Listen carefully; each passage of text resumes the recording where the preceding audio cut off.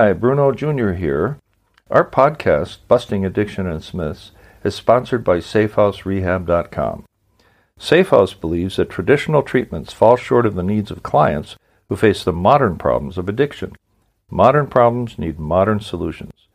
Multiple addictions, multiple relapses, multiple triggers, and cheaper and more powerful street drugs set up unprecedented challenges facing treatment centers. What is needed is a more sophisticated approach, a better way forward. There are 3 reasons to choose our progressive modern treatment program. 1, a more sophisticated intake process. 2, technology proven to enhance recovery. And 3, the most robust aftercare program in our sector. To learn more, visit us at SafeHouseRehab.com.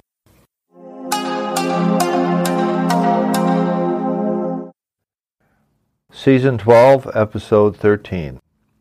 This is the story of Johnny, a story of grit.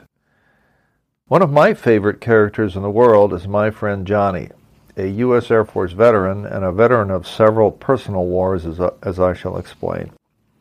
He has now been clean and sober for 24 years and to this day continues to demonstrate undying grit in his journey to make something great of his life. Grit is the perfect word to describe Johnny's approach to the many challenges that he encountered and overcame on his life's journey. I happen to think of grit as an American-type concept. John Wayne starred in a movie called True Grit. He was paired with a young female who emulated his personal qualities, and together they prevailed. Grit is a short but powerful word that stands for courage, resolve, and strength of character, attributes that are necessary to beat the odds, to succeed no matter the obstacles in one's way. That's my friend Johnny.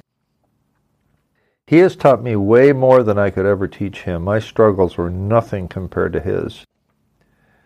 Where others might have decided to cut and run, to seek oblivion in liquor and drugs, he has persevered. 30 years ago, he barely made it out of the U.S. Air Force with a general discharge, which is a full grade below an honorable one. To earn a general discharge, you had to have spent some time in the brig, also known as jail, and or took time away coming back from leave, also known as AWOL, which stands for away without leave.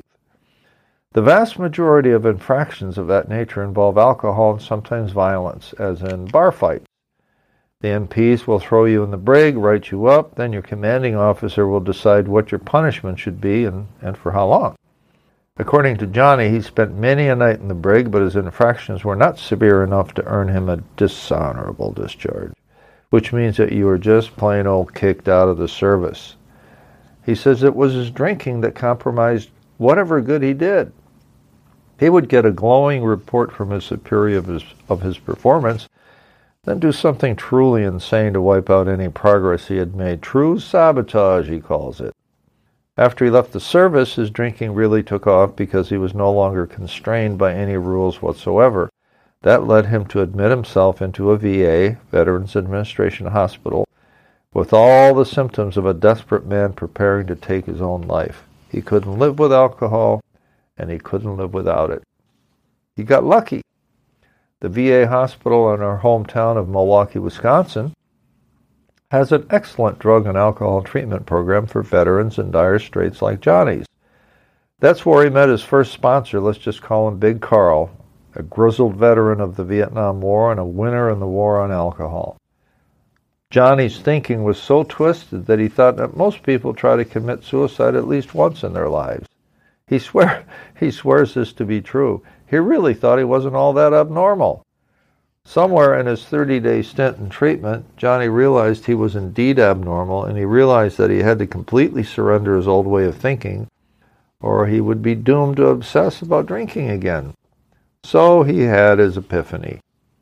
He made the commitment to stay sober, attending AA meetings, and being of service to recovering alcoholics at the VA clinic.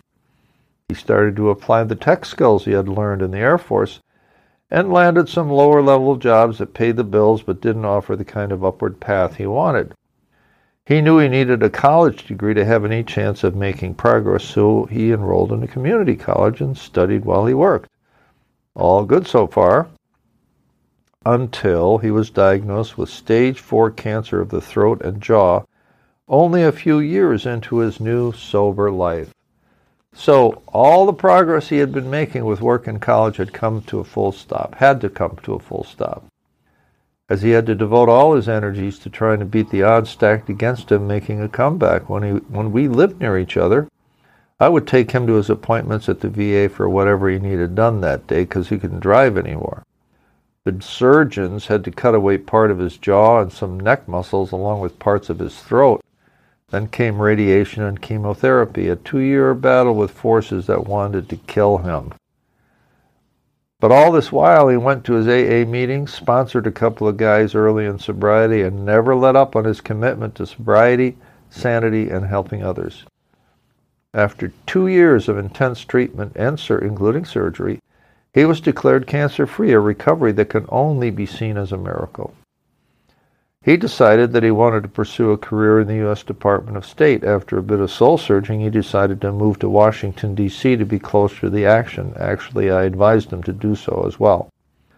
Although he had become known as a local activist on behalf of veterans gaining better access to educational and job resources, he felt that he needed to be in D.C. closer to people of influence. He stayed in D.C. for 2 years, getting a paying gig here and there, networking, winning a scholarship to further his State Department internship, but never quite connecting to a real career path, because he didn't have a bachelor's degree in anything that mattered. And he was running out of money, paying triple the rent that he had paid in Wisconsin. An old friend suggested he get the hell out of D.C. and move to Jacksonville, Florida, where they could room together with a lot more cheaply. But his friend turned out to have relapsed without telling Johnny, and the whole thing turned into a nightmare. There were several cats wandering about, and the mess and smell that came with them was as horrible as you can imagine. Time to move out, find his own place, get some better assistance support, and combined with student loans and part-time work as a VA coordinator, get back to college work. He bikes his way to AA meetings several times a week and counsels those who need help in getting and staying sober. One of his wards threw himself off a 3-story parking garage. Well, of course, Johnny took it hard. It wasn't his fault, of course, but he was spiritually fit enough to know that he could not blame himself. This is what he said to me after he shared the terrible news. Quote, "It's a deadly disease." This is especially true when it's combined with another mental disorder such as depression. Whatever disorder you have, untreated alcoholism will only make it worse. Closed quote.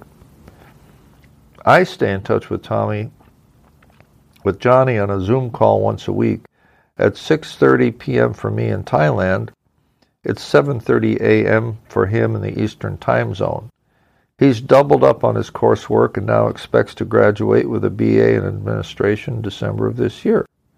He has a standing job offer from the VA in D.C. upon his graduation. The year 2023 will represent a new start for my fine and generous friend. Oh, and by the way, my friend Johnny is now 63 years old. Now that's what I call grit. Perseverance, optimism, strength of character.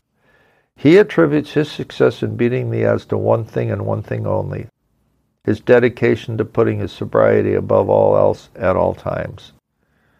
So what have we learned from Johnny's story? Well, we've learned that 1, if you happen to be lucky enough to be a recovering as opposed to active alcoholic, you can overcome almost any obstacle if you put your sobriety first. 2, those who put personal development and spiritual values ahead of material gain will find that material success will follow quite naturally, not the other way around. 3, Johnny personified the concept of grit, which he attributes to truly surrendering to the teaching of his program, giving him the strength to get up off the floor and try again. 4, an essential part of a successful recovery program is to give back to those who still suffer, sharing one's experience, strength, and hope, thereby carrying a life-saving message. And 5, being fully present and in the moment is one of the gifts of a strong 12-step program. Johnny says that next to sobriety itself, a peaceful mind is yet another miracle.